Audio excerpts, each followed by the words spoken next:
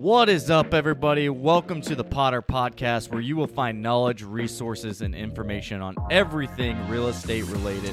We are happy to have you join us today, and without further ado, let's jump into our topic and discussion for today. Hey guys, what's up? Welcome back. Today we are going to be discussing what is the disadvantage of pricing my home at the high end. This is going to be a good one, as there's a lot of things that I'm going to address to hopefully help you if you are thinking about selling your home in the near future.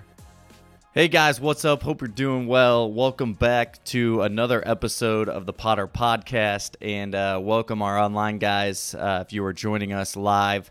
What am I going to talk about today? Well, today I'm going to talk about something that we've been having a lot of discussions about with sellers, buyers, and all those things moving forward. And one of those big questions is, especially now being in a seller's market, I get this question asked a lot of times, and it's, what's the disadvantage of pricing my home at the high end?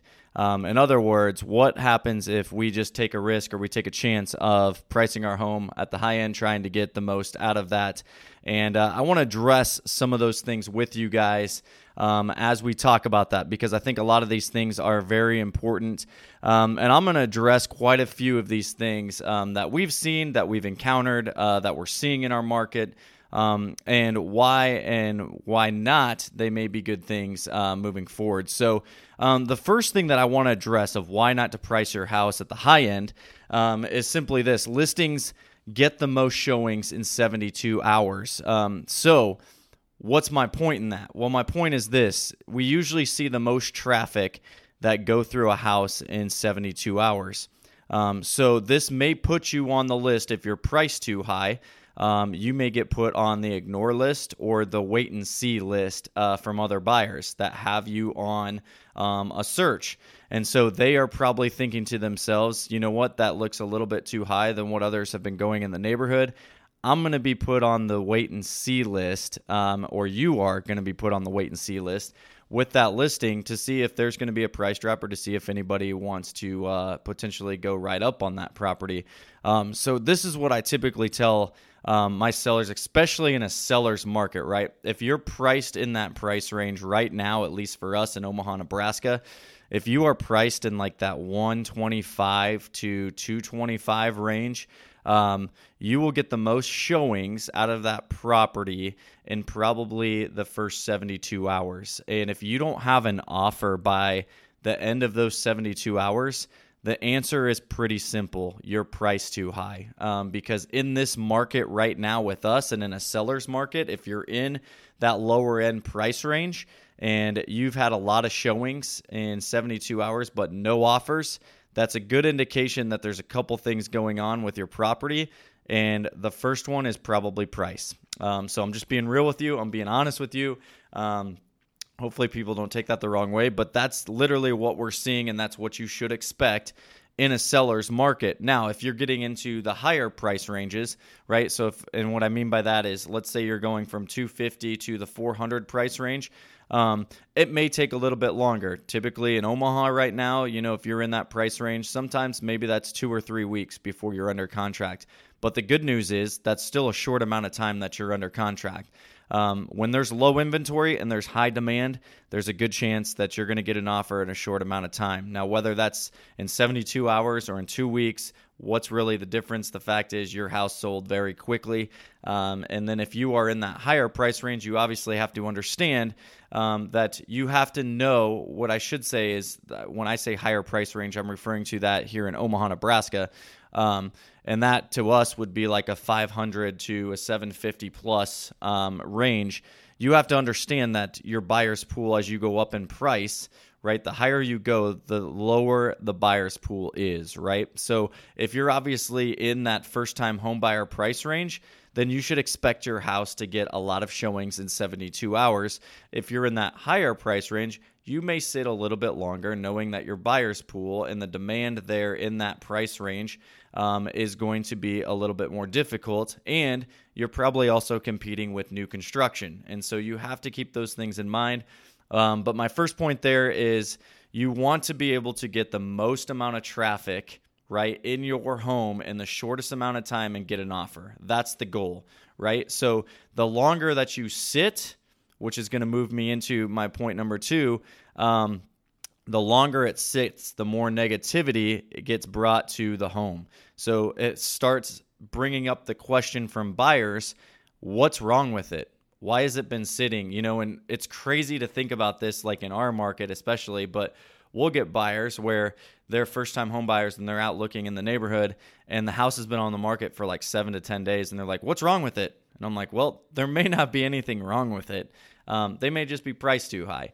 And a lot of times sellers think that they can price it higher in a seller's market, but that can come back to backfire you in the long run. And we're going to get into some of those things. So keep that in mind too. Like, you don't want your house to sit longer than what the typical average days on the market is in your price range. So a good question to ask your realtor would be, hey, in our price range, what is the average days on the market right now for a home in our neighborhood priced at this price point?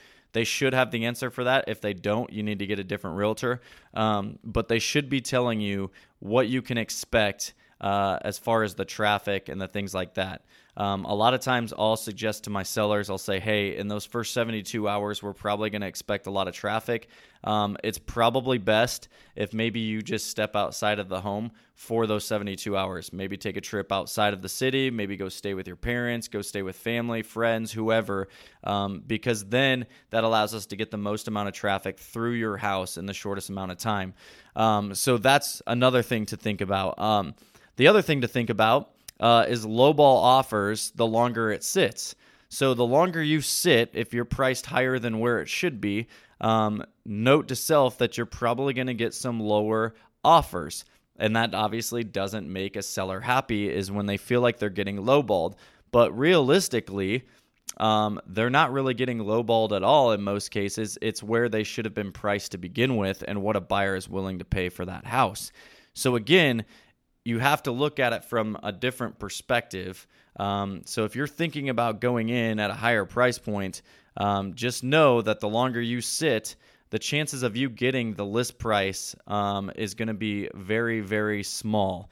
And so you want to basically understand that the longer you sit, especially in a seller's market where there's low inventory and there's a higher demand, the more chances you're going to have of getting lowball offers. Okay, so let's move on to the next one. So specific price is key, right? So this again goes back to obviously choosing the right agent, because they're going to help you price where they think your house should be. But also keep this in mind. Most buyer searches are done online.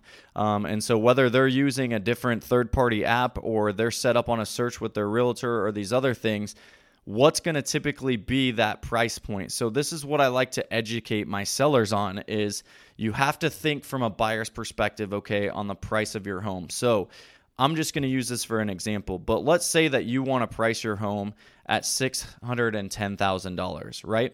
Is that necessarily the best price point to be at for your home? And are you going to be able to reach the most amount of people in that price point? Well, my answer would be no. And this is why. I would typically say that most home buyers are going to be on a $25,000 price increment, right? So what they're going to do, or even as you get into the bigger ranges, but we'll start with the $25,000, what they're going to do is they're going to start setting their searches up based around that search. So, for example, if I've been pre-approved for up to $200,000, right, my price point is probably going to be $175 to $200, right? That's going to be where I'm going to have all of my searches set, right, a lot of the times.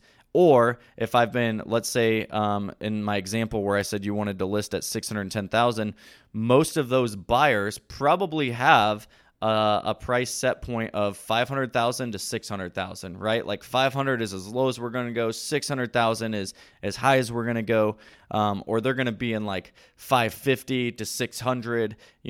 Typically they're not going to be putting a price point of like, okay, we're going to go 585 to like 615, right? They're going to go on those bigger, even nice round numbers, right? So the best option would probably be to price that at $599.9, right? So then you're hitting those people all the way from 500 to the 600 range because you're under that 600, right?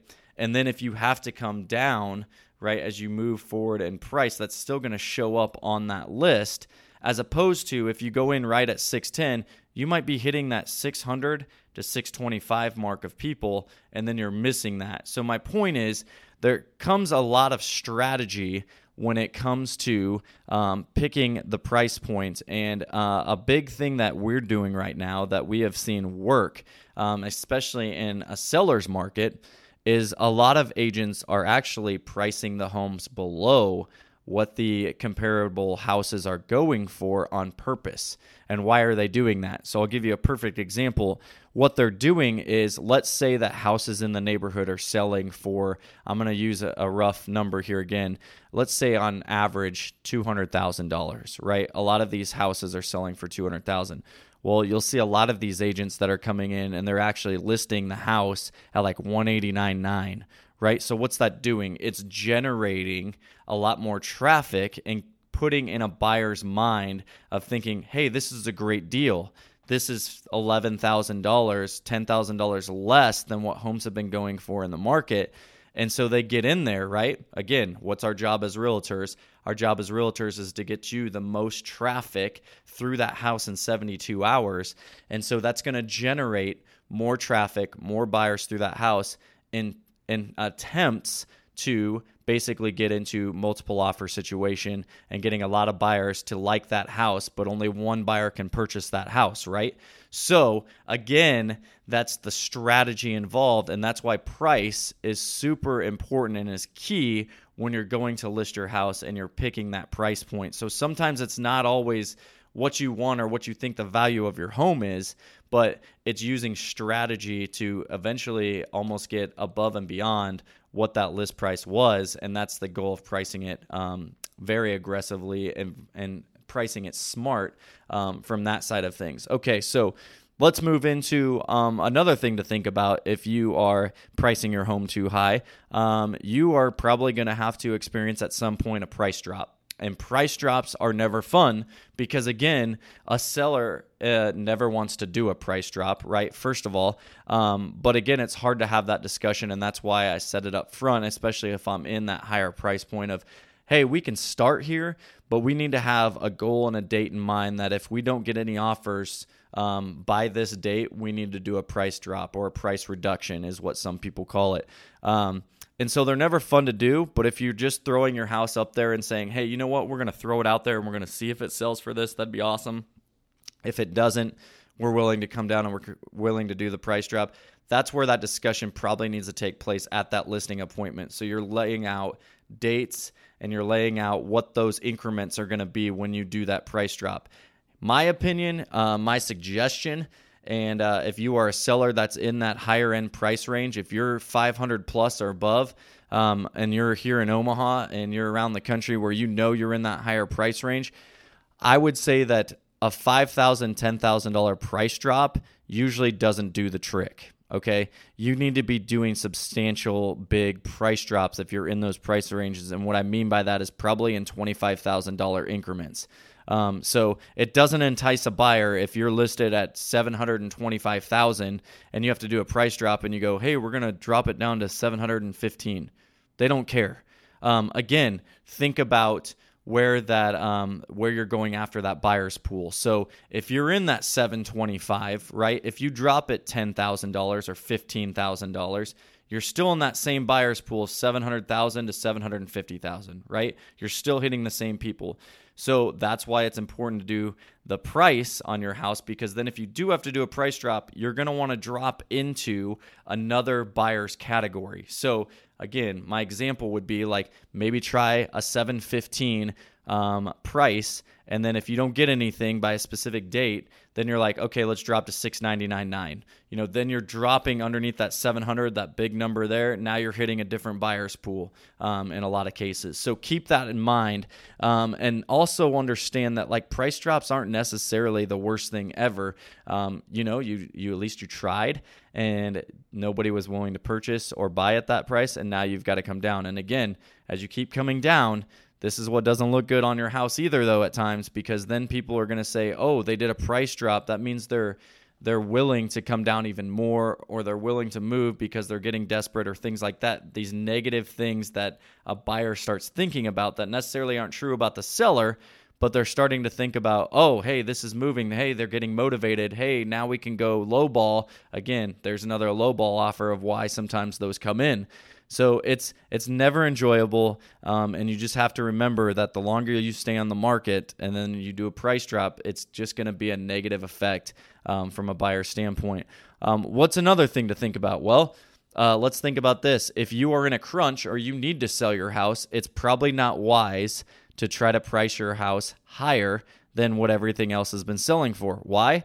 Because now you're going to be making mortgage payments even longer than what you would necessarily want. Maybe you need to get out of that. Maybe you need to relocate. If those are things that you need to do, or if you already wrote up on another house and you need to get your house sold, don't price it to be the highest priced house in the neighborhood.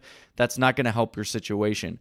Price it aggressively. Price it where it needs to be, right? To get that traffic through your house.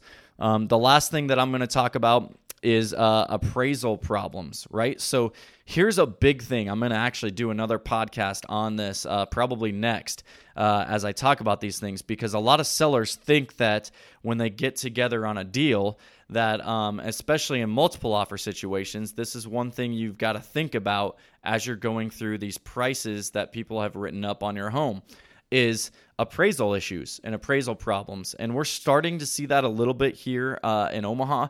I talked to a couple lenders this morning, and there was a couple appraisals that they were sharing with me that came back $10,000 below what the price was agreed upon. So what does that mean for you as a seller?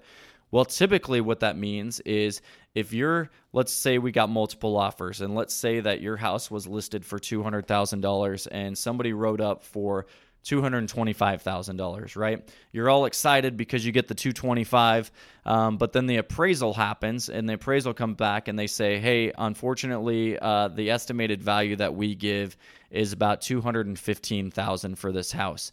So now, if it wasn't negotiated in the deal, that the buyer were to pay that difference, right, of $10,000, now the seller basically has to sell down at that price of $215,000. That's typically what happens, or the buyer's going to walk away. So a lot of times nobody wants to walk away at this point. You're 2 weeks out from closing, somewhere in that time frame. And so you definitely want to go back to the negotiating stages of the price. And in most cases, the seller says, okay, we're just going to sell that, and we write up an addendum for the price of the house to be at that. But that's another disadvantage that you could have if you're not only pricing your house. You could have been priced at the right price, but then you get multiple offers. Your agent should be walking you through those things as you're getting multiple offers by saying and laying that expectation out there that, hey, that's great that we got the most that we could from your house right now. And that's, again, what I tell my sellers is, even if the appraisal comes back below, the one thing that we do know is at least we got the most out of your house, right? We got the most value that we possibly could from your house. So yes, it stinks to have to come down to that, but now we know what that top dollar was and what the value of your home actually is. And now that new buyer can come in and they can take over, and they can have that equity and start building that equity into their house. So you have to keep that in mind. The only thing that I'll point out with appraisals is if you get a cash offer, that changes the game. That's why we always say cash is king.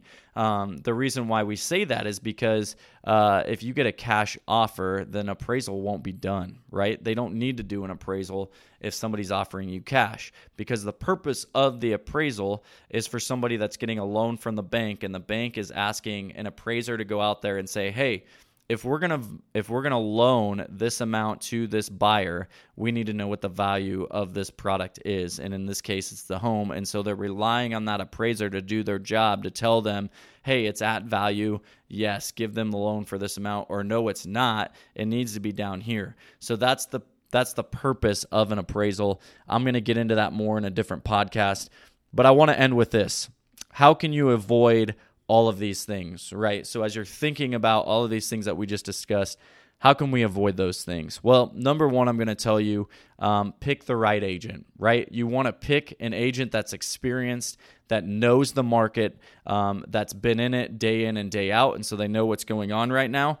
So you want to keep that in mind. And that is why I always warn people and give people some red flags if they're hiring an agent that's a part-time agent or that just does it on the side as a hobby and maybe does 5 to 10 deals a year. That's not the type of person that you want, because typically they're not going to know what's happening in the market, in that price range, in that neighborhood, in those things on a consistent basis. So that's why you want to hire an experienced, knowledgeable agent that knows what's going on, that is potentially listed, obviously some homes in that neighborhood as well, so they know it well. 2, don't get emotionally involved, okay?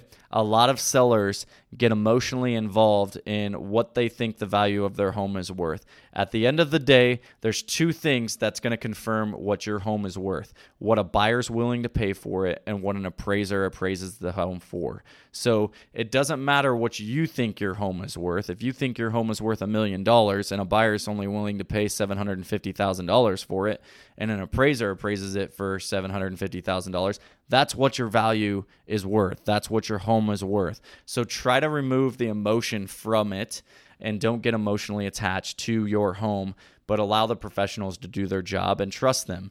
Number 3, don't rely on Zestimate or other online estimate tools or what your neighbor's house sold for to determine what your value is, okay?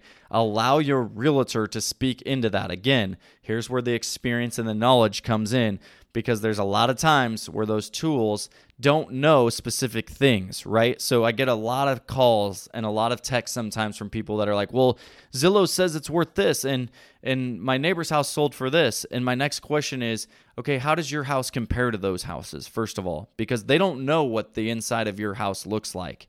They don't know what the neighbor's house looks like or the things like that look like, right? Like they don't know what types of updates were made. They don't know a lot of things that come into play when it comes to putting a price tag on your house and where you should list. So be careful of that. Don't always listen to what your neighbor said they sold their house for or other things, because they might miss a few important key details like, oh, we did pay out buyer's closing costs, or we paid for a home warranty, or we paid for some of these other things that you may not have to pay for. Or you may have done a lot of other updates compared to what your neighbor has done, so the value of your home may be more. So again, there's a lot of these different things that you have to think about as you're moving forward. But I wanted to give you guys a list of some of these things so you don't make the mistake of pricing your home too high or thinking that your home is worth more than it actually is.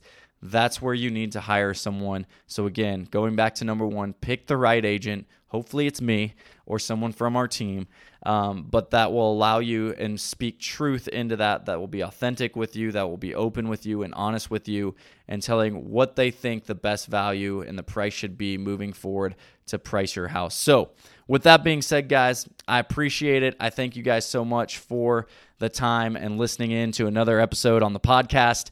I am going to be doing another one here shortly, just talking about the appraisal and what that means. So kind of as a follow-up to this, so we can kind of speak into that a little bit and what we're seeing here in our market in Omaha, and more stuff that you can learn about that. So with that being said, thanks again, guys. We'll talk to you soon. As always, you guys, thank you so much for tuning in to the Potter Podcast. To learn more about how you can connect with me, check out my website, potterpodcast.com, and there you can connect with me on my social media platforms. Until next time, stay hungry, work hard, dream big, and always stay humble. Talk to you soon.